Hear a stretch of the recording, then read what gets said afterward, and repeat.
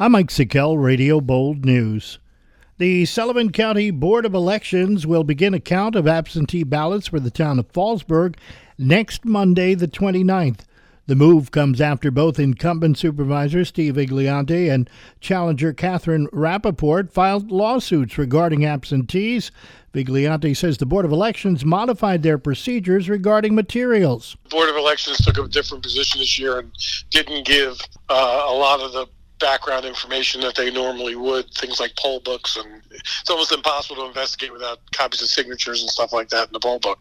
So normally we would get that stuff. This year they made us do it in person, so we needed more time to actually complete our investigation. Radio Bold News attempted to reach out to challenger Catherine Rappaport, who was the first to file a lawsuit over the ballots. Rappaport was quoted in the Sullivan County Democrat as saying it was, quote, important to the health of our democracy that every legal vote is counted. Sullivan County Communications Director Dan Hoost reports that 990 absentee ballots were received by the deadline. The Board of Elections' unofficial tally as of election night, including early voting, has Vigliante with a 406-vote lead in that Fallsburg supervisor's race. Sullivan County government has begun a detailed environmental investigation of contamination at the Sullivan County International Airport. The airport, listed as a Class II site in the State Registry of Inactive Hazardous Waste Sites in the list of State Superfund sites. A Class II site represents a significant threat to public health or the environment with action required. The investigation will define the nature and extent of contamination in soil, surface water, groundwater, and other parts of the environment that may be affected for the purposes of developing a cleanup plan to protect public health and the environment.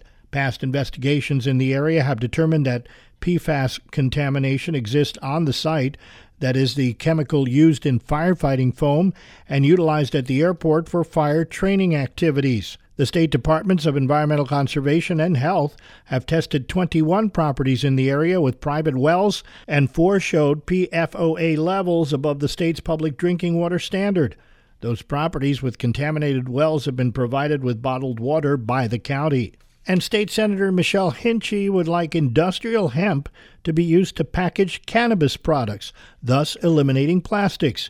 That way we won't use plastics. We'll be using something that that is biodegradable, that will support our farmers, specifically New York State farmers, small and mid-sized family farms, with a new product.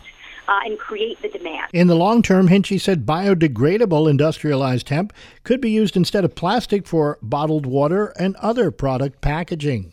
That's what's happening. I'm Mike Sickell, Radio Bold News.